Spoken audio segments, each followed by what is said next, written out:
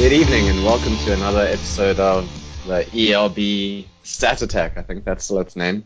Until you hear otherwise, you can hear I'm hosting this evening. I'm Phil. I'm joined today by, as usual, Ant, and we are being graced by the presence of Alex too. Ant, how are you doing? I'm very well, thanks. And yourself, Phil? I'm pretty good, thanks. I'm excited for the World Cup. I think everyone's starting to talk about it just a bit more with all the squads being announced. And that's what we're also going to speak about this evening, coincidentally. Yeah, no, I think the excitement is very much building. I mean, the activity on the Facebook group, for example, has just been buzzing, particularly in the last week. And I think, people are very excited for this to be around the corner. And the SuperSport advertising has certainly ramped up a lot. It's an exciting time. Yeah, for sure. And Alex, welcome. Always Hello. Happy to have you joining us. Thank you very much. It's always an honor. I've been pretty quiet on the main podcast, so sorry, actually, this is the main podcast. I've been pretty quiet on the side project we do on weekends. But does that mean you've switched allegiance and this is your number one? I think it's certainly number one in my heart. Yeah, not necessarily in terms of recent weeks, in terms of my effort as well. We'll take it. To commit half an hour on a Wednesday night than 2 hours on a Sunday. Lately, that has been the case. Yeah, for whatever reason. Fair enough. Yeah. Okay. So as I mentioned tonight, we're going to be talking around some of the squad selections, and we're going to focus on New Zealand, South Africa, and a bit on Australia too. All three of those teams have finalized their 31-man squads, and we're going to be talking about the cap retention and how each of the squads have been building up to the World Cup, and looking at the starting number of caps and how they've been playing in the last, we'll take the World Cup cycle, so pretty much from 2016 onwards until the most recent games, and seeing the difference in the preparation for all three teams. Okay, cool. Yeah, it's really interesting. I think like this time of year, we've spent this time of the World Cup cycle. We've spent so long over the years debating about who's going to be here, and at every point, I think most coaches will kind of tell you that they wouldn't be selecting a player if they didn't think that they had the potential to, one day make it into the squad. So it's interesting to look back on it in hindsight now and see how kind of accurate those selections were. Yeah. Ant? Yeah, I think, I suppose as we go through it, it'll pick up, but squad naturally changes very, very much so over a 4-year period. In South Africa's instance, there was extenuating circumstances as to why certain players fell significantly by the wayside. You do have your natural retirements, but players that kind of play their way in and out of the squad based on their form over the years is also interesting to track. Like, you'll look back at a couple of players and kind of forget who they were or how they even got there, which is interesting to see as well. And also, I suppose, the propensity of which squads have more of those types of players. Yeah.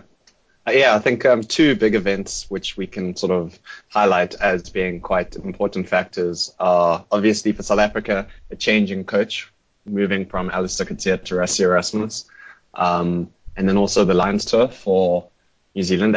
Having the Lions Tour halfway in a World Cup cycle gives you another goal to sort of work towards instead of the normal 4-year cycle. But saying that, I guess, even if you don't have those milestones, the first 2 years of a cycle will be a bit more experimental in any case, and then you'll build towards settling down in the final 2 just before the World Cup. Yeah, for sure. Yeah, so I mean, in other words, what we're saying is I don't think we expect like massive variation between the three squads. I mean, probably a little bit more in South Africa because of the change in coach, but certainly Australia and New Zealand to be broadly quite similar. Yeah, definitely. That would be a big take. Yeah. Okay, cool. Okay, I'll just say at this point, so we're quite we're utilizing some infographics which were published on Twitter by a guy called Russ Petty. So if you don't follow Russ Petty, go follow him. He posts some good rugby stat stuff. It's at rpetty80. I know, Alex, you're on Twitter, so you also tweet quite a lot of rugby content. So if you don't follow Alex, make sure you go and follow him too. I mean, And you you're can not if you on want. Twitter, I believe. Yeah. I'm technically on Twitter, but I think the last time I logged in was a couple of years ago, so I don't think I'm worth a follow. That being said, Paul also seems to be quite a sharer. He was releasing some very interesting Curry Cup stats today. So if you are one of the people that do care about the Curry Cup, as one should, there's some interesting insights to be gained there. Yeah, and you can be one of my like 10 followers. So It's it's a an pretty, exclusive club. yeah, it's pretty exclusive. All the And content if you're is keen on Dota, premium content. if you're keen on Dota stuff, I think Alex is also a gold mine in that. I've been trying, but like every time I try and tweet something about Dota, then because like all my followers are like rugby related, or like Yeah, politics or current it's not. affairs, and like I try and tweet stuff about Dota, and then everyone's like, "Dude, what are you fucking talking about?" And I'm like, and Yeah, I try to Especially explain kind it, and they're like, "Yeah, we don't care about of that." the Venn diagrams don't like correlate so much, I guess. Yeah, you'd think they would, but apparently not. I'm working on it though. Okay. All right, let's start on the South African squad, guys. Closest to our hearts, presumably. And I think we can go through quite quickly, just position by position, and looking who's been getting the starts, who's sort of been wasted over the 4 years, and if there are any concerns in any of the positions. So let's start at Loosehead. I think Loosehead is pretty clear in terms of the squad. We have Beast and Kitcher. And there haven't really been many challenges over this period at all, so they've been pretty steady. Yeah, yeah. I mean, it's. pretty much I think the only thing that was the ever other guys gonna that have. knock them out was going to be injury. And they've both been pretty lucky, like Beast getting injured recently, but then making it back in time. So, yeah. Yeah. I mean, for this year, we saw Lizo Gobaka like really up his form, and in any other sort of period, he would probably have a really good chance. And he Yeah. even did. I mean, a lot of people were pushing for his inclusion, but I think his time will come after Beast retires, presumably at the end of the World Cup, and he will be able to build his case more strongly going forward. And the other two people who had starts, and just one each, was Thomas Dutoy and Oxenshare. So they're also both relatively young, and their time will presumably come. Yeah, for sure. Yeah, there's one caveat about Kaboka, unfortunately, is that he is 28 or so. So there's not. That's If he true. doesn't Yeah. push through to the Lions series as people are thinking he might, then it's a bit late for him to really start cementing his place in the squad at 30 when you've got younger guys like Thomas and Oxenshare coming through. Yeah, for sure. Yeah, and I guess even though props do sort of peak a bit later, it's still, 20. He's deceivingly older, I guess, just because he's such a late bloomer. So Yeah. we'll see how that goes. Yeah. Okay. Okay. Should we move? Okay, let's move on to hooker. Obviously, Malcolm Marx is the sort of guy who's started the most, and he's even started under both coaches. And then joining him in the squad is Bongi and Skalk, Bongi Mbonambi and Skalk Brits. hmm Yeah. So, who are the other options that we tried out there since 2015? Yeah, so Adrian Strauss obviously was quite a mainstay, at least in the squads, and he got 12 starts himself, but he retired sort of halfway through the cycle. And Chili Boy Ralapella also got 2 starts. So he, at one point, it looked like he was going to make a pretty good recovery because he had obviously been out of the picture for so long. But then that sort of stalled, and he couldn't really make a positive comeback. He hardly started for the Sharks, and he sort of just went by the wayside. So that really allowed a spot. Steroid-related issues on the way. Yeah. So that allowed a spot for Bongi and Mbonambi to really open up, and he sort of took it with open arms, and he has really performed over the last couple of years. So he's definitely deserves his spot. And I think we were even discussing earlier about how it's not even a clear-cut choice of just putting Marks in at number 2, given how strongly Bongi's been performing over the last year. Yeah. Which is a completely crazy statement if you think back 2-3 years ago, where how just Marks was head and shoulders above every other hook in the country and even the world. And now he is seriously under threat by Bongi. I think it might just come down to which of the two of them can figure out how to throw straight. That's hits in the end. Yeah. And I mean, I think Skalk Brits as the third choice is a really sort of strong option, as you won't really, hopefully, rely on him for the sort of first choice team matches, but he's a really useful guy to have around in the squad and possibly even to captain against Canada and Namibia in those games. So even though I think a lot of people would prefer to take a young hooker to give him experience, like there's definitely value in having Brits in the World Cup squad. Yeah, I see it in a very similar role as Bob Skinstad had in the 2007 World Cup. Like he wasn't there to be part of the first choice 23, but he was an experienced head that had been to a couple of World Cups, that had played overseas. He's got a lot of just game day experience, and I think he's also quite a lekker squad man. I think he brings quite a good vibe off the field as well, which is quite useful to have around. Yeah. Yeah, for sure. Alex, would you prefer to see, one of the younger guys, someone like Joseph Dweba, getting a opportunity? Like it would be a valuable experience, I guess, for a young player to know what it's like to go to a World Cup, even if you're the third choice. Like going forward, it could be. Some would see it as more important than having a sort of 38-year-old guy who's probably not going to start in any of the big games.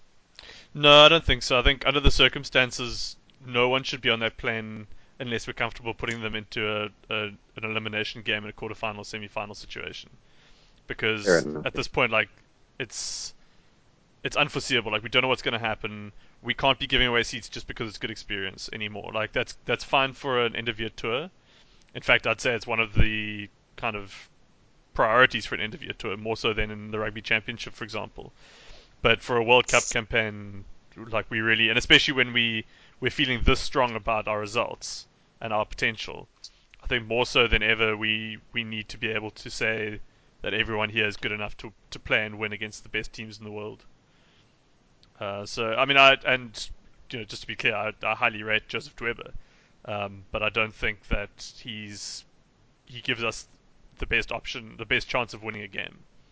Yeah, for sure. Whereas I think I guess in a World Cup, World Cup is about here and now. You sort of want to give yourself the best chance. Yeah. It's not about the next. You play your absolute best possible hand and don't worry about anything else. Yeah. And from that perspective, I think Brits is the right call. As Alex says, if this was an end of year tour, very different story. Yeah. Or even one game against Argentina where the results doesn't matter. I think Weber probably not deserved a cap more, but would have been more useful getting a cap than say Skara. But that's a separate. Right. Yeah. Okay, let's move on to tight head. So tight head, we definitely saw a lot more variation than loose head, but Frans Malherbe, as much as people like to criticize him, he's been the mainstay with 18 starts, and Vincent Koch second place with 7, and Trevor Nyakani's only got 2, which is surprising, as a lot of people see him as the current first choice. So there are 4 other guys: Volkolo, Ruandrea, Kuni Oosthuizen, and Lawrence Adrianza, who were ahead of Nyakani, but he's obviously put his hand up, especially this year. And if he is first choice this year, I don't think anyone's going to be complaining. Yeah, not at all. I think he's one of those players that's kind of served his time across the years, and he's started more than enough for the Bulls. So I think he was a victim of being a switch prop, so he moved across, and so he wasn't quite viewed as strong enough to start at tight head, but I think he's developed enough to show that he can play in that position. Yeah, I think that's pretty fair. It's tough. I mean, up until like even a couple of weeks ago, I think most people would have said like he wasn't really going to be in line for a ticket on the plane or anything like that. But suddenly he kind of forced his way in the wake of Frans Malherbe and even to some extent Vincent Koch underperforming. So yeah, I mean it just goes to show like how much was still up in the air by that point. And even now, a bad game from someone in the opening fixture against New Zealand could easily see them falling out of contention for the starting 15 moving into the playoffs. I think that applies across the front row. I think anyone can nail down this is the definite first choice amongst Marks Bongi, Beeskits, or Malherbe in Nyakani. I think those two, between those two in each position, it'll be very much performance driven across the tournament who will be the first choice. Yeah. Okay. And that's really good to see. Yeah. Okay, let's move on to the locks. I think locks are pretty straightforward just because obviously South Africa have very good locks, and the ones who have started have pretty much consistently played throughout the 4 years. So The main locks who are in the squad are also the ones who have started are Eben Itzebeth, Franco Mostert, Lut Diacher, Archer Sneeman, and in the first 2 years, Peter Steff played a lot of lock. He had 12 starts at lock before he sort of transitioned to blindside. But those four were the main ones. And Jason Jenkins started one game, but he didn't feature again after that, and he's not currently in the picture. Yeah, on that note, I think another one of the caveats we need to highlight in the South African squad is a lot of caps were given in that once-off test against Wales last year. Yes. And a lot of those players were kind of never viewed to really start again. They were kind of just throwaway at the time. So, Jenkins was one of those. Ox got a single start there. When we get down to the back line, guys like Rob Dupree, he was off the bench. But there was a lot of once-off caps handed in that game. We guys had. Yeah. I guess, there are a whole lot of people with one start who we should probably ignore for the most part when it's like a meaningless game out of the transfer window, the international window. Yeah, and that will drive them. If we just look at the totals across the three countries, New Zealand have played 60. You have used 68 different starters. Australia 76. We've used 92. But if we say probably half of those guys were in that single test, that drops down to a slightly more reasonable figure. I mean, it's still more than the others, but it's not quite as extreme. Yeah. And it's quite interesting. So with Eben Etzebeth, I would say that he is fairly injury prone. He doesn't play that much for the Stormers, it seems, but out of the whole squad, he is the player who started the most in this whole window that we're looking at. Yeah. So he's just ahead of Beast in terms of total starts, but he started 33 out of 42 or 43 games, so that's a really high percentage. And if we can keep him, if he doesn't get injured throughout the World Cup, he's obviously he's one of the top locks in the world, and him and I guess Franco Mostert starting in the second row is definitely a strength for the Springboks. I'm surprised that Mostert has started the second most at lock out of anyone else. I suppose that's because Lewis and Peter Steff alternated jerseys quite a lot, but Mostert being the second most cap lock is interesting. Yeah, I mean, if you look at it, it's like it's a bet on 33, and then the next three are all competing for the number 5 jersey. Yeah, so it just goes to show how dominant Etzebeth's been, that like there's no real competition for him in the number 4, and the other guys have to kind of try and split the number 5 between them. Yeah, it's quite interesting. So if we move on now to looking at number 6, which is our open side, and the no surprises there. Captain Khaleesi has the most starts, followed by Francois Louw and then Kwagga Smith, and those are the 3 options that we have at 6 in our squad. And other than those 3, we didn't really see too much. Yeah, I mean that I don't think that's started at 6 the 1 year. That was fun. Yeah, I don't think it surprises too much there. I mean, things happened. Yeah, like the top 3 guys who have time in that jersey are going to the World Cup. That's what you'd expect. And I think, the top 2 being Siya Kolisi and Francois Louw, that shows some good kind of dynasty planning from the Alistair Coetzee era. And with Francois Louw, even before then, he's been around the block under a number of different Springbok coaches. So has he got 100 caps yet? It feels like he's been around forever, but he doesn't have 100. He only started playing quite late, though. Yeah, he started playing in 2010, and then he was old for quite a while. Okay. He's at 68. Yeah. So, he's got he's 34. At blindside as well. He's actually 29, so he's the 3rd most started player over the last 4 years, if you conclude a start at blindside. Yeah, which is quite crazy considering he's not actually first choice in any position, and hasn't really been for a while. Yeah, I guess he played when Khaleesi, because Khaleesi, I think he had the one season where he didn't play for the Boks because of injury or form. Yeah. So Louw started then. All right, let's move on to blindside, where Peter Steff is our. Even though he had 12 starts at lock, he was still the leading blindside starter, and it's quite a lot of people got a lot of opportunity there. So we have Peter Steff on 16, followed by Opal Mahoje on 9. Khaleesi himself started 6 games at 7, and then there were guys like Jaco Kriel and Jean-Luc Dupré. So it comes back to a problem which we've been talking about even on this podcast for a while, like the backup to Pieter-Steph not being clear. So we know that he is head and shoulders above everyone else and one of the best in the world in that position, but we haven't, or I guess we have tried to prepare because a lot of people have gotten a chance, but we still don't really have a clear option. Yeah.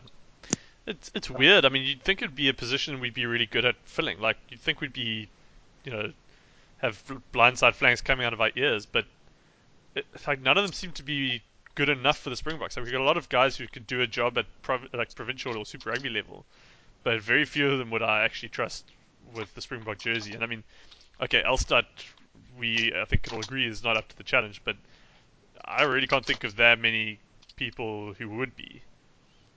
Yeah, I mean, I think the only guy on that list that I really would have thought should have made it is Jean-Luc Dupré. I think Jaco Kriel, Khaleesi, they're more open-siders, and Mohoje I've never really been a fan of. Yeah. But it's a good point that, you would think blindside is the perfect position for a South African rugby player. Yeah. There's no one really in that category that's really shone out apart from Pieter-Steph in the last couple of years. And ultimately, Pieter-Steph was a convert more, not a natural blindside. And had a lot of doubters when he first moved. Well, I mean, deservedly. Yeah. If you remember that test against England, I think Ben Young scored like 2 identical tries for a huge dummy. Yeah. And it was Pieter-Steph both times who just didn't know what to do. Yeah. Okay, let's move on to the final forward position, number 8. So there are 2 players who stand out in terms of starts, and Warren Whiteley and Duane Vermeulen. Whiteley, I think, had a good chance of being in the squad if it wasn't for injury, so he unfortunately didn't get to take his place, but Duane Vermeulen has that jersey in lockdown, and other than that, we had Uzair Kasim and Francois Lowe starting at 8, and I think Kasim was all before Rassie took over, so that was a long time ago now. Yeah, jeez. Yeah, again, there's quite a lot of, you've used 8 different 8 men over the 4 years, which is a lot. But as you say, only 2 that have really stood out. That being said, Lowe has done a very, very capable job when he's been in there, so I'm not too concerned if he were to step in there in a crunch game in the World Cup, but obviously Duane is definitely head and shoulders first choice. Yeah, look, I'm going to channel my inner ant for a second and say that I still think Dan du Preez is a little hard done by not going to the World Cup. I think he was pretty standout in Super Rugby. I think he was maybe as effective, if not more so, than Duane even. I think he was on paper one of the best performing loose forwards, if not players, in the tournament. The stats are unbelievable. I think he just got his timing, unfortunately, a bit late. He struggled with some injuries in the past couple of seasons, and I think by the time he really shone, he was just a bit too late to develop him as an 8 man. Yeah. At a Bork level, sorry. Yeah. Yeah, I mean, still, I think it would have been worth it, I think, to take a chance on him, but it feels like we left it a little bit too late. If we were to select him, say, who would we drop out, though? That's the only question. Is having another specialist 8 man is great, but then we have to lose. Yeah. Well, if he went instead of Kwagga, for example, you still have Lowe covering 6, and you'd say Dan du Preez can cover 8 and 7, surely. So, to me, it still makes more sense to take. I'd take him over Kwagga. Yeah, I mean, just in terms of rounding the squad, I think it definitely makes sense. That's a very good point. Like, I feel, I don't know, would we rather have Flo at 8 or at 6 in a crunch situation? Would we rather have Flo 6 and Dan du Preez at 8, or Kwagga 6, Lowe at 8? I think Lowe at 6, Dan at 8 would be a better rounded loose trio. I think it plays more to our strengths as well. Very much so. Definitely, we gain quite a lot of weight there. Probably a solid 35 kilos. Yeah. And I know they're both up for sale, but I still really hope that they do somehow get integrated back into the system, because just they are sort of freaks, and they can be best in the world if they get everything else right. I really think so. I mean, you get players that come along where they can just dominate a game, and I think the 2 of them have shown that they can do that. There's very few players that can just break tackles as easily and as carefreely as those 2 can. Yeah, exactly. Yeah. All right, guys, let's move on to the backs. First up, scrum half. So in the squad we have Faf de Klerk, Herschel Yankees, and Cobus Reinach. We know that both of Yankees and Reinach are late additions, so they have 1 start each. So the the 5 guys who got chances in this World Cup cycle were Ross Grenier, Francois Gerhardt, Rudy Page, Ivan Vansel, and Ambrose Papier, but for one reason or another, it didn't work out for them. Mm. Yeah, Yeah, I mean, I think Grenier was selected at a time when we really just didn't have anyone else, and Faf was overseas. And then kind of, I suppose, the same for Page, Vansel, and Papier. It's just at any one time they were selected because there was really no one else. Once Faf went overseas, there was just we had such a dearth of talent at 9. It's just been such a big problem area. I mean, I don't think we need to go into too much. It is what it is. Like we've struggled since Fourie du Preez to produce scrum halves who can perform at this level. It was a problem in the previous World Cup cycle as well, and the only reason I think, in fact, I feel pretty confident saying that the only reason we did as well as we did in the final standings in 2015 was because of the decision to bring Fourie du Preez back into the mix right at the end of his career. Very much so. And yeah, if you remember his try against Wales, for example, it was a crucial one. Yeah, exactly. And that's the thing. Like without that, where would we be? So, it's worrying, but like this is a case where the stats don't tell the full story, because anyone who watched Herschel Jantjies, not just his one start but his 2 appearances off the bench, will tell you that he's test level ready. So yeah, I mean, a lot of people are pushing for him to start. So yeah, I think that's maybe a bit premature. I don't know about that, but yeah, like he can do a job. So I think but that just shows his impact over the past. the best thing we can say about this, that if in 4 years' time when we have the same episode, we'll be in a much better position in terms of scrum halves. 100%. Which is great. great. Just look at how Nahamba's been going for the Sharks. Yeah. I mean, he was incredible in the last 2 games, and it's particularly against the Bulls. He's just controlling the game so well. Yeah, and he's not even the best age group level scrum half at the Union. No, and that's the most exciting thing. Yeah. So I think from being a very big problem area, we're suddenly going to have it as a position of strength within a couple of years, which is quite exciting. Yeah. Let's hope so. Okay. One of the more settled positions, I think, looking at the numbers, is number 10. So Jantjies and Pollard share the starts, but Jantjies actually has more. I think he had more under Alistair Coetzee, and Pollard has obviously taken the reins more recently. But it's also good to see that our first 2 years, remember? Yeah, that's true. But I think it's good for the squad that both of them are pretty experienced in terms of starts. It's not like Jantjies only has experience off the bench, so I think that is true. Between the two, we can feel pretty comfortable. Even if Pollard goes down, it's not the end of the world. Yeah. Whereas a lot of other teams, if you lose your starting 10, that's almost like the whole game plan out the window. Pretty much, yeah. Yeah, I mean, it's actually a really good position to be in, and like it's one of those things where if there's one position you want to have this kind of depth in, I think it would actually be either scrum half or fly half. And we look now at New Zealand, for example, and they don't even know who their best fly half is. Like they can't actually decide. And we're comfortable putting either of these guys in at 10 and having the other one come in off the bench. And that's the other good thing, is that we can combine them at 10 and 12 as well.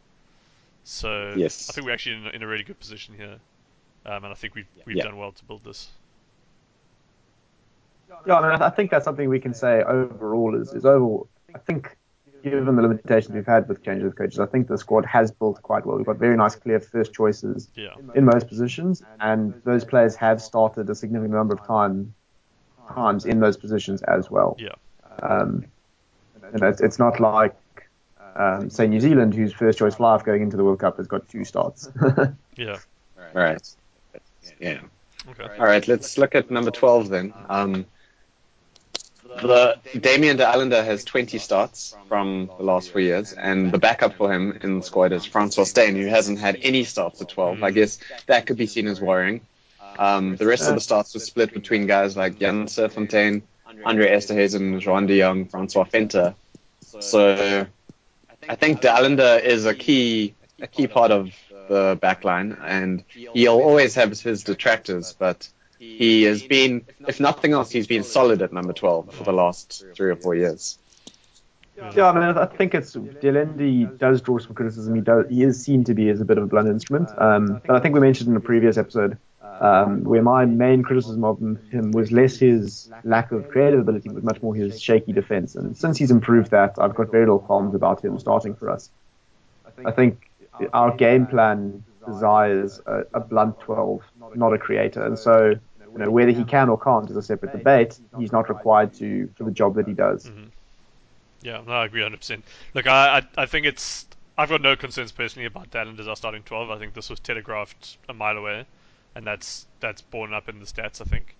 The fact that we haven't invested in anyone else beyond the single digits. So I am very concerned about the fact that Steyn as backup 12 hasn't had a start in this jersey or in any jersey. Right. In the last. I'm not too concerned about that. I must admit. Well, yeah. I think maybe we have different perspectives of him as a player. But I mean, the thing is, look, it doesn't matter. Like if the guy can start, okay, granted it's no French league, but the guy, it's not like hasn't played rugby in a long time. Yeah, but I mean, so I think there's a lot of guys out there who've been marinating at in French rugby or Japanese rugby that I wouldn't be comfortable pulling in. And I have the same skepticism every time we bring a player back. I felt the same way about Faf de Klerk, Willie Leroux, Francois Lowe, Schalk Brits, even Cheslin Colby. All of these guys, for me, the default position is one of skepticism because, to be honest, I just don't rate the Northern Hemisphere leagues that much, and the French more than any others. I think that it's very easy for a mediocre player to hide. And the only way to resolve that is to see them play. And everyone I named, except for Elstad, has played and proved themselves. Elstad played and played himself out of a position because he just wasn't good enough. And we haven't seen enough. Yeah, I think we did miss a trick by not starting Steyn against Argentina. I think that would have allayed a lot of people's fears to rest. Had he played that, and given that by that stage you could already tell Esterhuizen was not going to be the first choice 12. Right. Sorry, the backup 12. Yeah.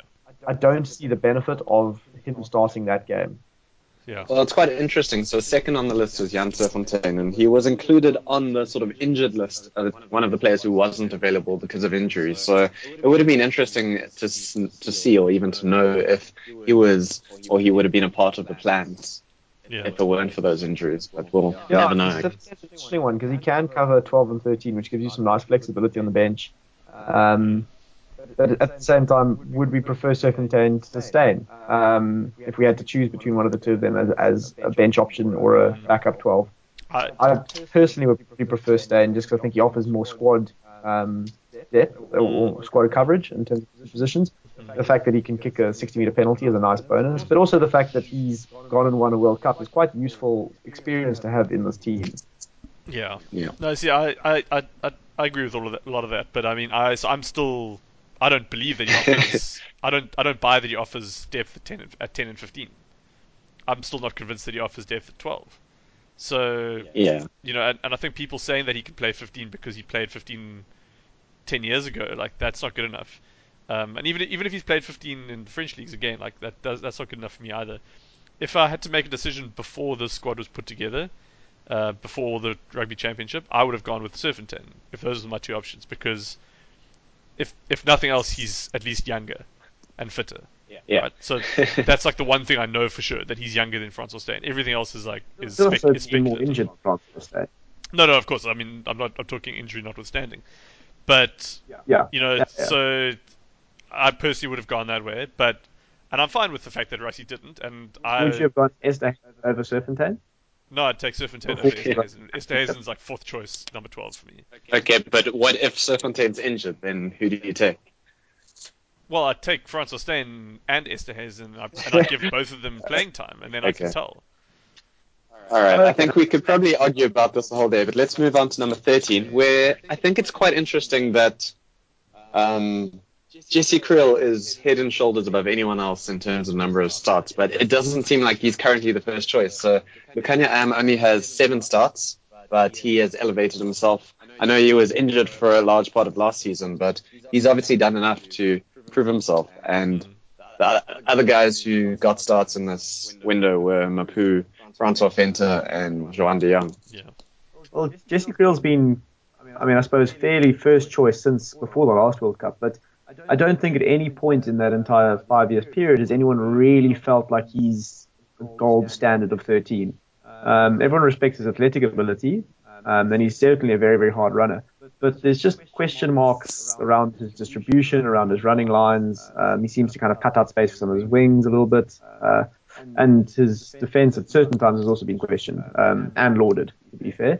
But I think he certainly in the last 2 years, particularly last year under John Mitchell, he really sorted out a lot of those issues. But Am is a much more of a cerebral player.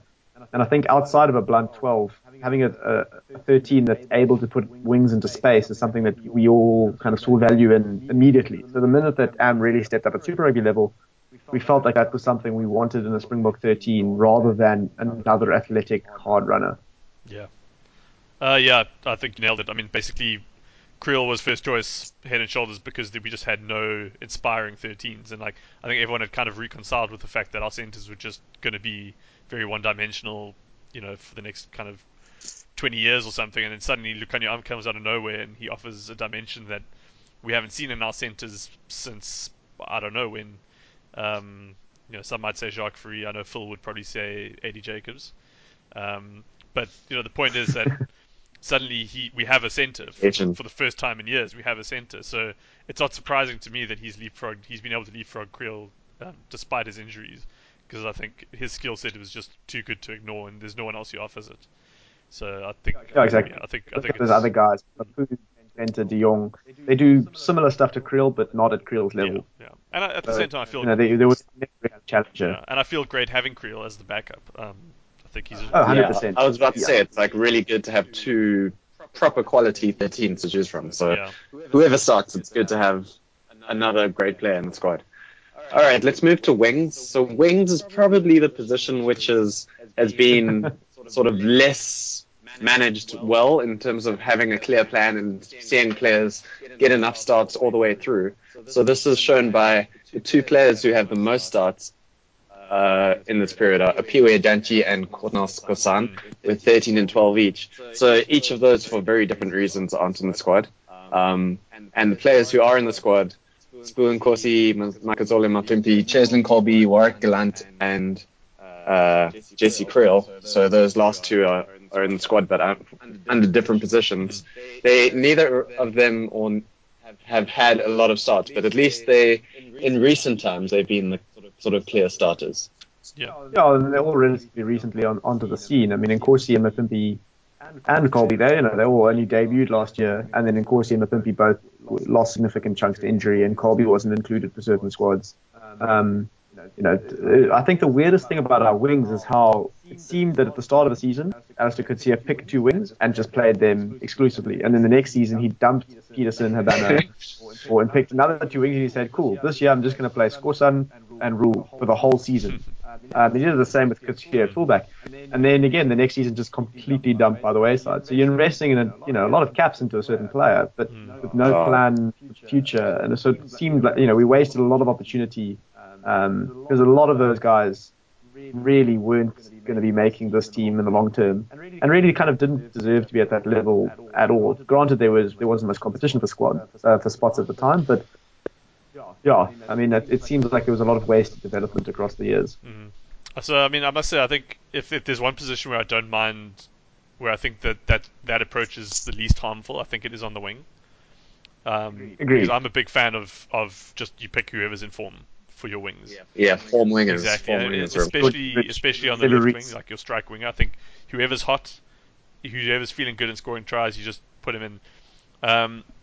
So, and like as you say, like when we were picking guys like Rule and Combrink and Travis Ishmael or whatever, I don't think at the time, if we're honest with ourselves, we really could have said there's someone else who ought to be playing their position instead. Like Raymond Rule was having a pretty good season at the time. Yeah, I mean, he was having a pretty good season, but at the same time, I don't think we ever felt that any of those players were poor quality. It was just that there was no one else better than either. Yeah, so we were just kind of treading water. It was a sad situation. It was similar to our scrum offs in that, we never thought that Van Sale or Papier or Page were really at the level to be a book, or even Bernier. but we just didn't have anyone. So it's like, Exactly. well, you are the best, but you shouldn't be the best. Yeah. So we're basically just we're treading water until someone legitimate comes along, and I think that's what we've done. And we're lucky in a way that we've got guys like Colby and Corsi who are performing when we need them to. It is a bit sad, I think, because Dianchi and Skosan, I think of all of these guys, like they had the potential to be the real deal. And Dianchi, I think. Well, Dianchi, certainly. Sorry. Yeah.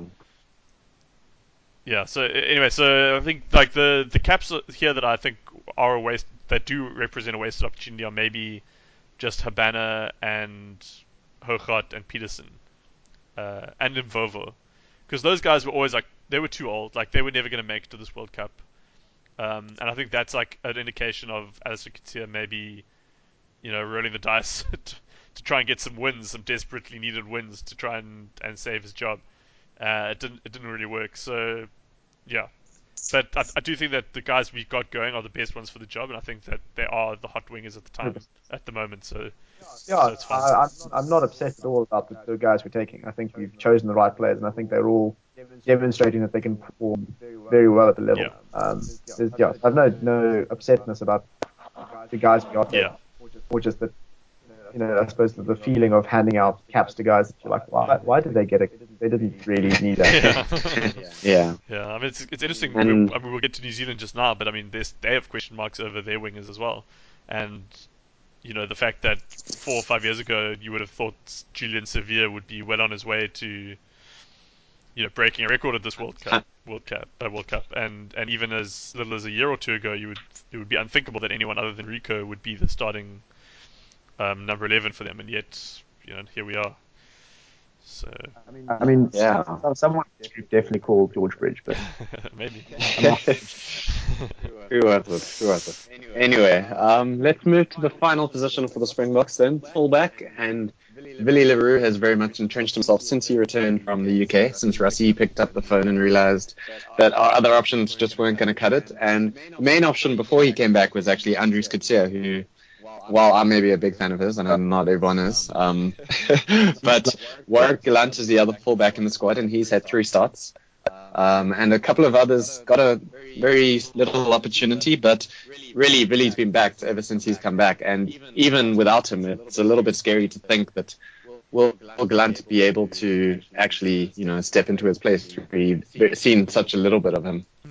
Yeah, I mean, I think fullback is really the one position that I'm the most nervous about. Or I think the position where the backup is really a fair step in quality off the starter. I know le Roux's not the player he used to be, but that's not necessarily a bad thing. I think he's doing more of the solid subtle stuff, but he is definitely, in terms of experience and just his ability and the stuff that he brings to the Springbok game, quite far ahead of Gallant, I think. And so if le Roux goes down, I am not. I mean, I still would play that back Gallant to do the job, but I think we lose quite a lot with the loss of le Roux. Yeah. Yeah. Yeah. I mean, it's just the problem with Gallant is that he's a good fly half, I think, but he's a different kind of fly half. And the loss of Willie would be more than just the loss of him as a player. It's what he represents in terms of his skill set. And we really have no replacement for that. And I think that's where we'd be particularly vulnerable. As much as I like Gallant as well, he's just not that kind of a player. So yeah, that's the only risk. And again, I don't see Stainers covering there, so we're left without anyone really. Anyway, If Villiser had not got injured towards the tail end of Super Rugby, would you have taken him instead of Gallant? Yes. Personally, I feel Villiser, despite his inexperience, particularly at 15, offers much more of a similar skill set to le Roux than Gallant yeah, does. 100%. I would have taken him, and I would have taken Dylan Lades over Gallant as things currently stand. I would have even had Bosch over Gallant, to be honest. But these are how things worked out. That's a big call. That's a big call. And of course, Andries Coetzee. Anyway, so that wraps So that one very quickly. Cool. Would you take Zane Kirshner over Gallant? 2015 Zane Kirshner, definitely. I don't know how he's doing at the moment. Probably not so well. But anyway, let's move on to. We're very briefly going to discuss the All Blacks and the Wallabies, just given that. Hello. Oh. I don't think it was going to be that brief. No. Can you hear us, I have Philip? no idea what happened. Will you Okay, back? Alex. Yeah. Do you want to take us through the very brief main talking points of the All Black squad and the Yeah, emissions? sure. So just quickly for the high level numbers. So we just discussed how since 2015 South Africa capped 645 different well, not different players, sorry, that would be ridiculous. 645 total caps were allocated by the Springboks, starting caps. In terms of Yeah, starts, starting yes. caps. Yeah. And of those starting caps, only 412 have been retained for this World Cup squad. So that's a retention rate of 63.9%, 64% essentially. New Zealand are a little bit higher than that. Of the 690 caps they gave to starters, they've retained 486, which is 70.4% retention rate. So it's about just over 6 percentage points more than the Springboks have done.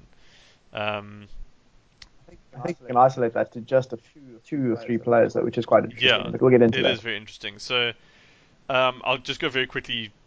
Lucid prop, no real surprises there. Joe Moody's been their go-to guy, and he remains so with 28 caps. The next highest is Kane Hames, and he's nowhere near the squad. They've got Tuanga Fassi in the squad as backup, but I think that's good. He's on form. Kane Hames has really dropped off the radar, so you wouldn't expect to see him there. Similarly with hookers, Dane Coles and Cody Taylor have split the starting caps pretty equitably, 24 and 21 respectively, and that's mainly due, I think, to Dane Coles' injury a couple of years ago. Gave Cody Taylor a bit of an inside edge, and he took it with both hands. So no surprises there. The big surprise is that they're only taking 2 hookers. Um, No, they're taking Coltman. Sorry. Liam Colton, but he hasn't started for them. Yeah, not So one they're start. only taking 2 hookers that have previously started for them, and that I think is a pretty big call. They've gone all in on Dane Coles and Cody Taylor, which is a huge risk considering Dane Coles' injury history. Um, and it's a real surprise to me that they haven't used the last year or two to give opportunities to guys like Asafo Amua, who have been in the squad before, Coltman, who's been in the squad before, even like someone like James Parsons. There are a lot of guys that you'd think would have had opportunities to prove themselves in this eventuality, but obviously Hansen knows what he likes, so he's gone with Coles Taylor.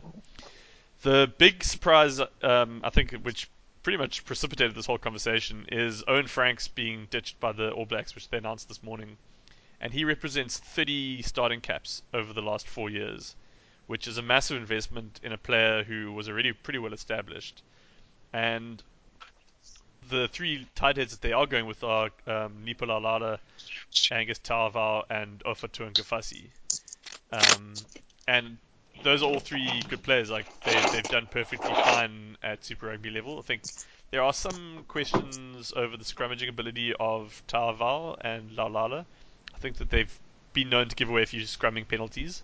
But I mean, the question everyone's asking is, if Owen Franks isn't good enough for the squad today, what's changed since like a month ago when they were playing their last friendly against, or Bledisloe 2 against Australia? Like, why ditch Owen Franks after all these years? Because I mean, this is essentially his All Black career done now, and it just seems like a really weird Yeah. time to ditch him. So I don't know if you guys have any thoughts on that. I think his mobility around the park was potentially shown up quite pertinently in the last 2 games. I think that maybe was just the straw that broke the back. Like they realized that we're going to be playing on ideally hard, fast surfaces in Japan, and he's just going to he can't get around the park the way that they need him to. So yeah, it's quite a tough call to make at this stage in the game. Yeah. He's 108 cap All Black who's anchored. I mean, I was shocked because it's one position where I think experience is actually really, really important. So just losing that experience, I mean, I don't think that the other props are particularly mobile, where it's like you're really gaining a lot in terms of the mobility of someone like Laulala. So I was surprised, and I'm not 100% on whether I think it's a great decision or not. So hopefully that benefits the Springboks. I don't think it's a great decision, but I think if they ditched him a year ago, it would have been a good decision. Right. It's so late in Yeah, because process. I don't think Owen Franks has been good for like for a couple of years now, not just in the last test. Like, Yeah, he's never. you would say he's solid. Yeah, like I can't remember the last time he was considered mobile. So why suddenly did Steve Hansen wake up and be like, "Geez, that guy's fucking fat"? I'd never noticed before. Yeah. I think maybe they just decided that they needed, I mean, Owen Franks was never known as a mobile player, but I think maybe it's just more and more that's something you need, and you can't, as good as a scrummage as you are, you can't compensate. I think a lot of us would disagree with that, is that, you pick your best scrummaging tight head, irrelevant of what he does. Anything he does after that is a bonus. Yeah, But, no, exactly. you I mean, pick him up scrummage. if that's the and only. mentality, then I think we're gonna win the World Cup. To be honest, like if they're banking on like mobile props to win them the competition, I think they're gonna be in a lot of trouble.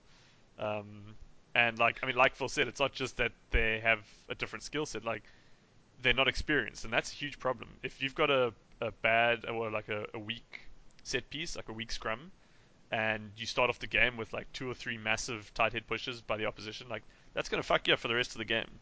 And it doesn't matter if you can offload in the tackle or make a half break.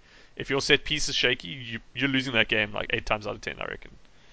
So, yeah, this is a big area of concern for the All Blacks. I think the whole front row, to be honest. Yeah. All right, let's move on to the locks. I think. Look, very little to talk about in the locks. Their top 4 starting locks over the past 4 years are all going. Sam Whitelock, Retallick, Scott Barrett, and Tuipulotu in that order. Right. Yeah. Nothing suspicious And there. I think 7 and 8 are also pretty straightforward, but the main talking point comes around number 6. Yeah, big time. So they've tried out 6 different blindside flanks in the last 4 years. Squire, 17 starts. Kano, 13 starts. Fafita, 7 starts. Frizzell, 5. Dixon, 2. And RD Severe, 2. And they've only taken RD Severe of those 6. It's mad. It is mad. I still can't believe Yeah, it. and RD's Considering I that just- 2 years ago that he's too small to play open side, now he's suddenly their first choice blind side. It's Yeah. bizarre. And he's I just he's the second most capped open side flank with 9, and the third most capped number 8 with 3, and the 6th most capped blind side. But that I seems to just be assumed that they were going to bring back Squire. I think, but I mean, they knew. made himself available at that. Well, the thing is, like they knew fairly recently that Squire was like struggling with injury because he missed most of the Super Rugby season. Like they could never have banked on him, and I don't know, like. And then they didn't bank on anyone else. Like they gave them sporadic starts, like Fafita, Frizzell. No one got like a proper That's the run. thing. Like if you're gonna bank, Even during Super Rugby, those guys were getting very dodgy game time. Yeah. Like the feet, I mean, Frizzell was Frizzell mad. I only don't started know. half the game, and that's my fantasy team. It's very frustrating that he kept being sitting on the bench. Bizarre. I don't know, like behind his management are secretly Springbok supporters or something, but you would think that Steve Hansen, because he brought him into the squad, and like surely at that point you're like, Jesus, I need this guy to get game time. Yeah, he should be. You take him aside, and you're like, Shannon, you're getting 80 minutes every single game between now and the World Cup, and you need to use every single one of them to prove to me that you're the starting blindside flank, because right now the jerseys up for grabs, and they still didn't do it. So they like panicked, and they retreated to something that they thought was like a comfort pick, which is RD, but it doesn't work, and like they're really gambling on having this dynamic loose trio of Sam Cane, RD Severe, and Kieran Reid. I was about to ask before we move on to the. Sorry.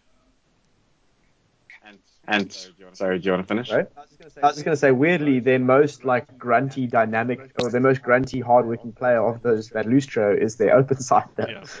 Yeah. It's a problem. So before we move on to the facts, who do you think is going to be their starting loose forward trio against the Springboks in the opening game? Kane, Severe, Reid. Yeah, Okay. I think it has to be because Retallick's injured, so you've got to play. You've got to play. Barrett has to play. Yeah, I don't think you can afford to play Barrett at blindside and Tuipulotu starting and not have a lock replacement on the bench. Not against the Springboks. Like, what are you going to do? Like, Alright. your tight And five. then you rob yourself one of your Your tight five's going to be fucked at the end of the game, and we're still going to be bringing on like Kitsoff, like either Marks Bongi or like Archias Neyman and Francois Lowe. Like those guys are going to get fucked up.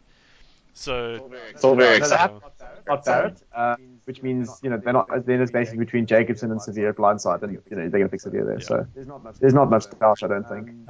For playoffs, who knows? Slightly different. If we look at the New Zealand backs, it's a lot more straightforward. I think the 2 positions we can quickly highlight are wing, where we've seen players come in and out, as we said a little bit before, and then also the fly half fullback sort of conundrum with Barrett getting the majority of the starts, but now potentially not being the first choice number 10. So we did touch upon it briefly earlier, but let's just talk about the wing situation where Naholo was the second most backed wing before he got dropped this year. And then obviously there were guys like Sabir and Dag who got a considerable number of starts before being hit by injury/form. Yeah. Yeah, well, Sevilla just hit the dreaded age 27 and was gone. Yeah. Dag is kind of just continuously injured. Naholo, I mean, an interesting story. What he kind of just fell off the radar there, but I think with I think Naholo, it's what just happened, like those herbs that his uncle gave him finally wore off.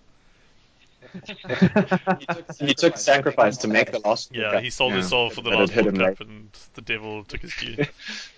So who do we think is going to be first choice starting wings and fullback?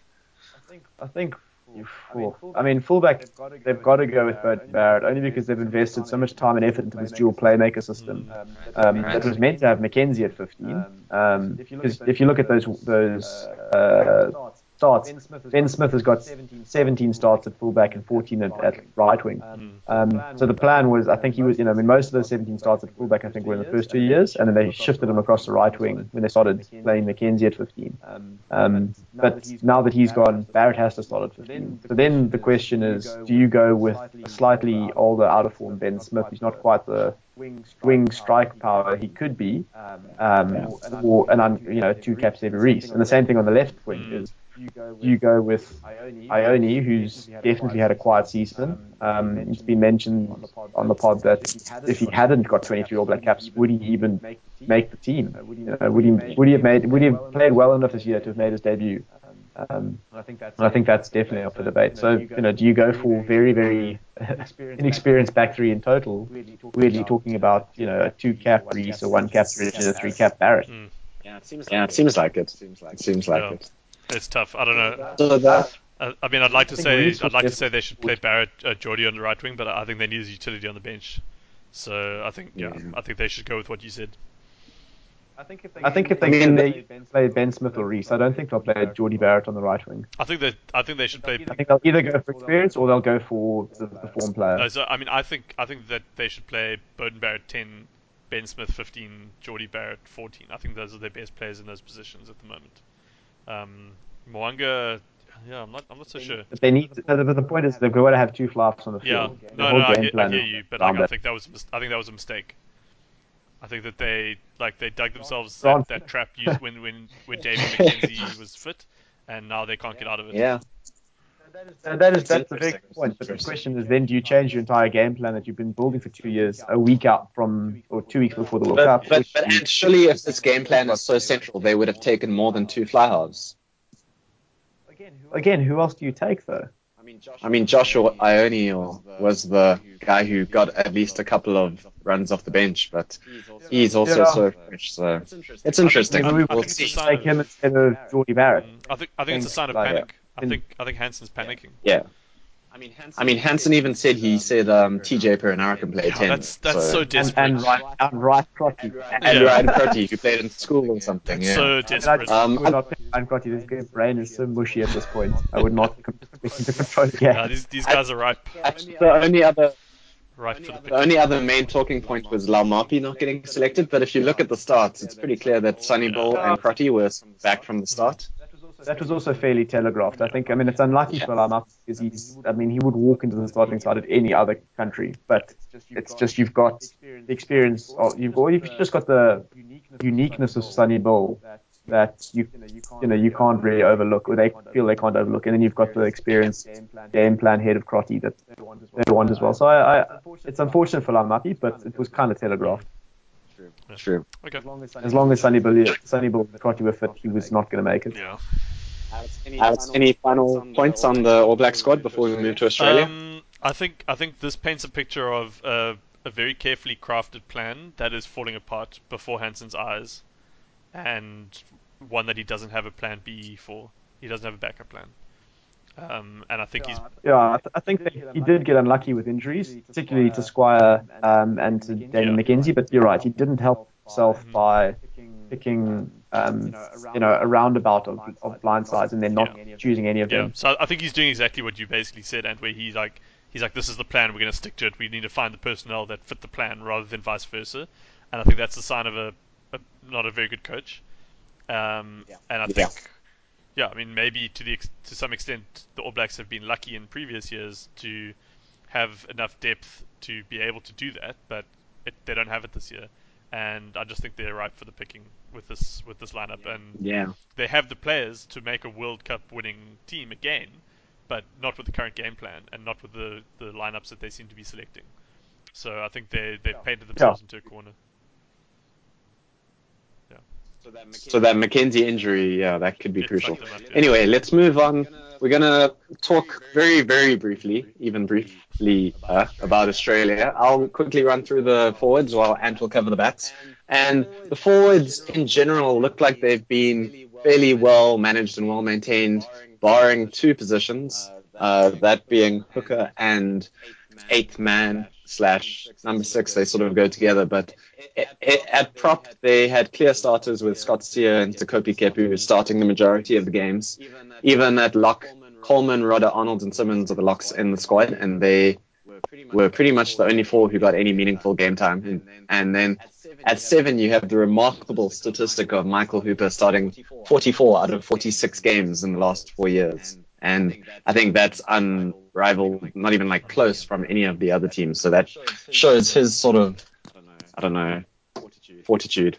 But if you look at Hooker, I think Hooker is their possibly a problem position in terms of experience, but not necessarily in terms of ability. So Folau Fainga has cemented his spot pretty much only over the last year, because he only has 6 starts. A lot of starts were wasted on guys like Stephen Moore and Tafu Pelosi now, who aren't in the squad. And they've only taken 2 hookers in Fainga and Latu, who have 11 starts between them. So it's a lack of experience. And then at 8, the guy who started the most was Sean McMahon, and he's not in the squad, obviously.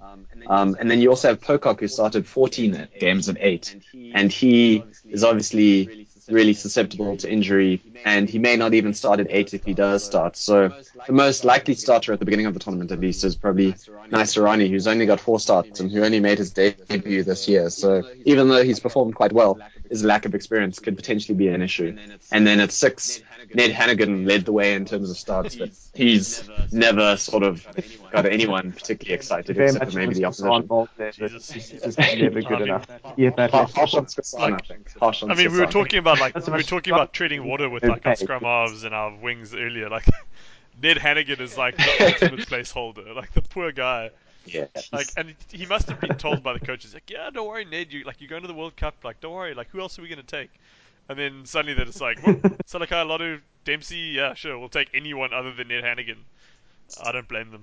Exactly. So those are the 2 in the squad. I think that it's clear that they just never found a good replacement with Scott Fardy after the last World Cup. So that, I think, is their number 1 problem position. That's 2 massive losses. I mean, just imagine their loose draft. They had got to choose between Hooper, Pocock, McMahon, and Fardy instead of Naisarani, Salaka Lotto, Dempsey. I mean, those names are just not scary at all. Yeah, and McMahon is just such a big loss because he, as a number 8, he's, I think, right up there in terms of potential ability. So they miss a lot 100%. With him, whatever happened to him going to Japan and never coming back. Yeah, they should have bring him in. Yeah, and do you want to take us through the backs as quickly as you can? Cool. I mean, it's actually really interesting, I suppose. Similar to the forwards, is that it's pretty locked down. There's not too many positions where they've rotated too much, which kind of goes against at least my general theory about Australia, that they've been in this kind of transition-y phase, not really knowing who they wanted. So at 9, you've got Genia with 34 starts, way out in front, and then Phibbs, who was the designated backup for a long time. But again, I've never really been a massive fan of Phibbs. White coming back this season has definitely stepped up the game and looks set to start at the World Cup. At 10, I mean, they've got a plethora of options, but one that really stands out, Foley with 31 starts, Cooper with 6, Beale, Liliafano 3 each, Tamu and Hodge both with 2 and 1 each. Again, interesting that Liliafano is going to be likely the first choice going into the World Cup, but they do have very strong experience, if not form, backing him. But it's I suppose from their position, it's nice to know that they've got quite a lot of guys that can cover there, even if there's not too much starting experience between them. And yeah, I don't think any of them are really world beaters at 10. If you look at, I mean, granted, Richie Mo'unga doesn't have a lot of starts, but between him and Barrett, New Zealand have two really, really strong options. If you look at England, Ford and Farrell, they've got a lot of experience and starts between the two of them. Between us, we've got Pollard and Yankees. There's a lot of experience, a lot of guys, and a lot of talent that you'd be quite comfortable with either of those guys starting. Leofano is solid, if not spectacular, but Foley's been shaky for 4 years, and I don't know if I would trust any of Beale or Tamura, or let alone Hodge, starting a quarterfinal at 10. So yeah, that's a potential worry for them, but I think they acknowledge it and are trying to get around it. At 12, it's interesting that Beale's got the most starts there, but that's because Folau was playing 15. So as soon as Folau moved out, they had to move Beale to the back, which personally I think is a much better fit for him. It allows them to have a much more structured defensive line and not have to have players running around all the time. So being able to bring Karevi at 12, he's got the next most starts, 10.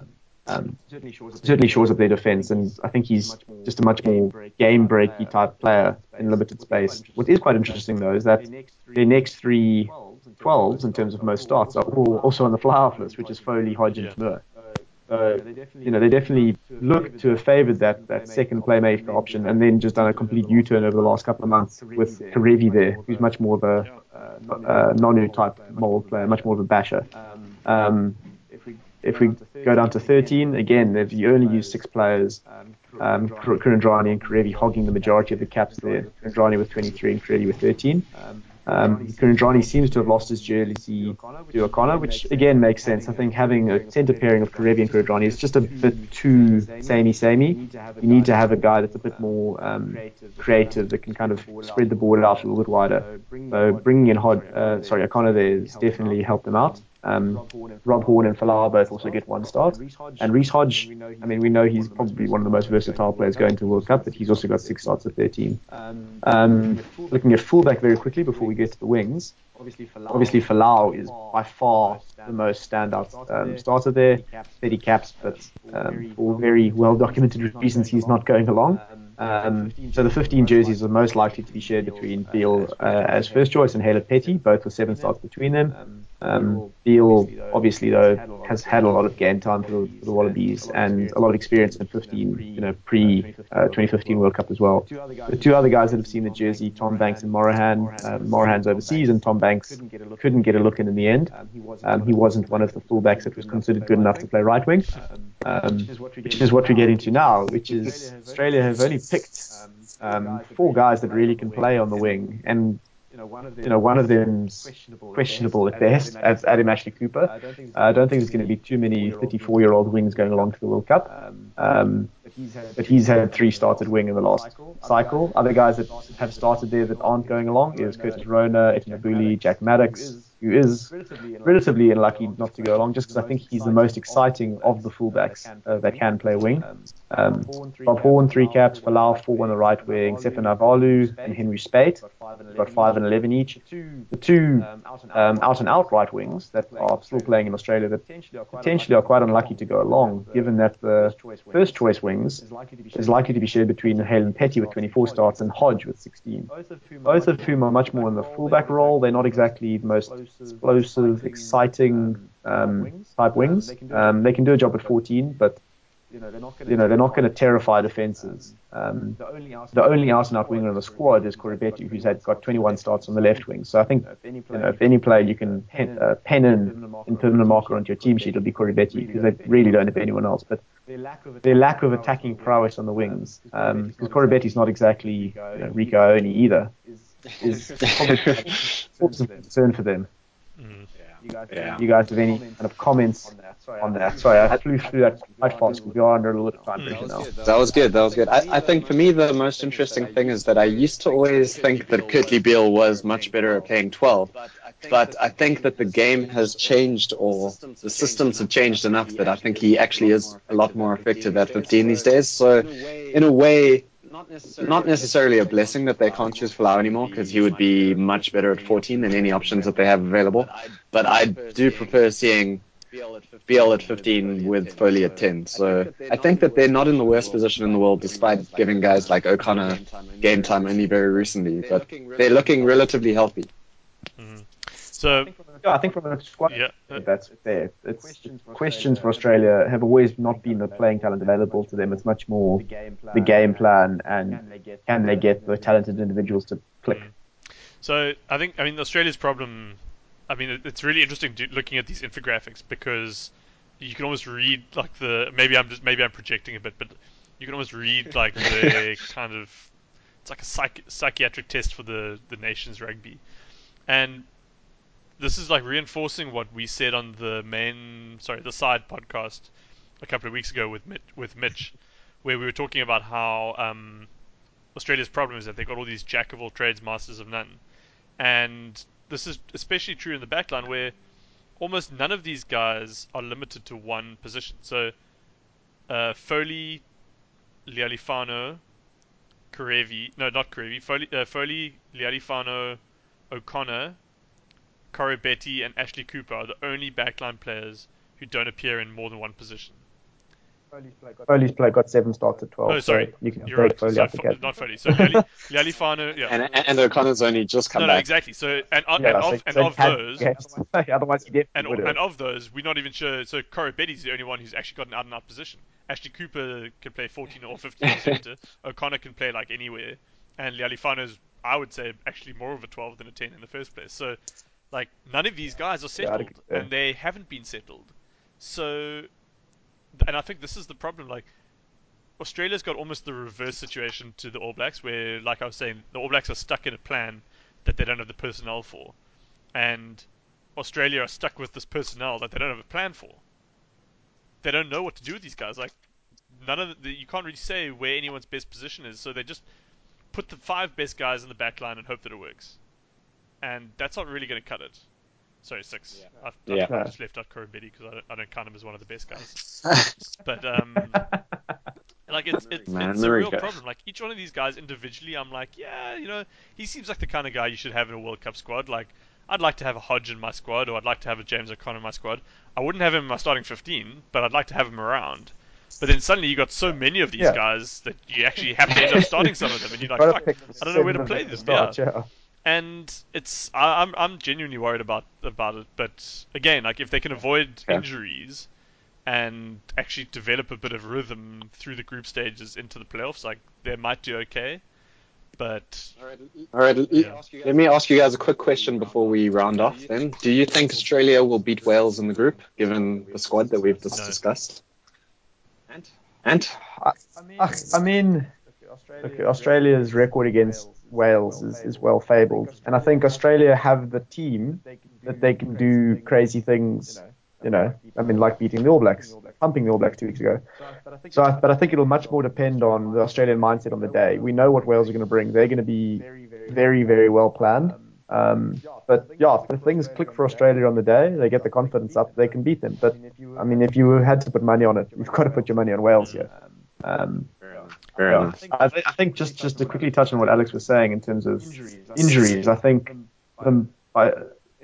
it's a blessing and a curse having this many players that can play in different positions. So, if Hodge goes down, I don't mind Peter slotting in the 14. But I think the player that they least can afford to get injured is Karevi. I think so much of their backline go forward revolves around him. If he goes down, then I would write off any chance of Australia being successful. As long as he's still around and playing well, then I think they can pull off wins. Yeah. Can I ask a question also before we sign off? It's a really quick one. Sure. Would you rather have Reece Hodge or Francois Steyn? Or in your squad or in your starting lineup? In the squad.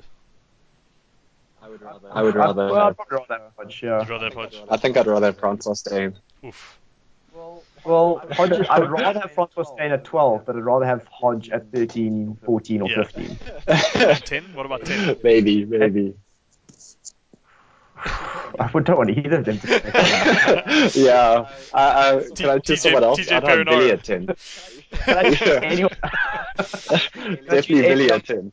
Like fluid players to pick at 10 rather. I'd take Beal. I'd take O'Connor at 10 ahead of Hodge. I'm just sitting here thinking Hodge is basically the player we keep telling ourselves Francois Steyn is.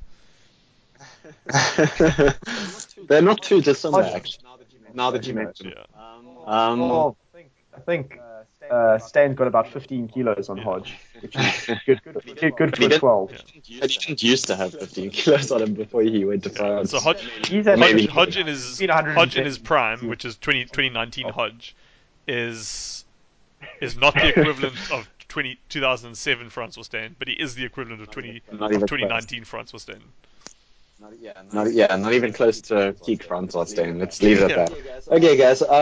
Now that we've been through all three squads, let's just round it up. So, Ant, what are your final remarks on the progress of these three teams and where it leads into the World Cup?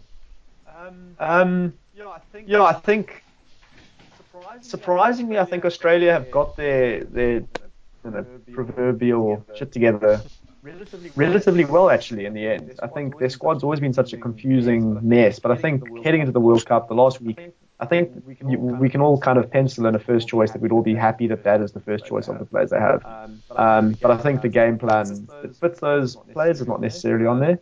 As we said about New Zealand, I think they had a very strong squad, very strong vision, and through injuries or poor design, that's kind of fallen apart in the last year. So they're a little bit scrambling. We came from a very different situation in that we came out of two completely wasted nothing years. But Rassie stepped in with a very, very strong plan in mind, picked the players that he wanted. And I think, if you look through those lists, kind of every one of those players has been around since the start of Rassie's tenure. Like, there's pretty much no one's been brought in at the last minute except maybe Kwacha. And so I think we are the strongest in that position, in that we've got the clearest plan of what we want from our players, and our players have been together the longest playing under that for us. So that's not necessarily saying that we're the most talented or that we're going to win, but I think we're the most prepared given what we've got. Right. Yeah. All right, Alex. Closing remarks. I mean, I think I summed up New Zealand by saying they've got a game plan they don't have the players for. Australia by saying they've got players they don't have a game plan for, and I think for us, completely by chance, like it's almost like chaos theory. I think it might all just be coming together at the right time for the Springboks. Nice. And I hope that's true. So yeah, I look forward to seeing. Yeah. I mean, I just want to finish off by saying I think that Rassie Erasmus has done quite an amazing job in the 2 years that he's been coached. I think it couldn't have gone too much better for him, given one or two exceptions. But I think it's very exciting for Springbok fans. All Black fans can be a little bit worried, and Australian fans, well, you never really know. And on that note, let's say goodbye. Cheers, guys. Yes.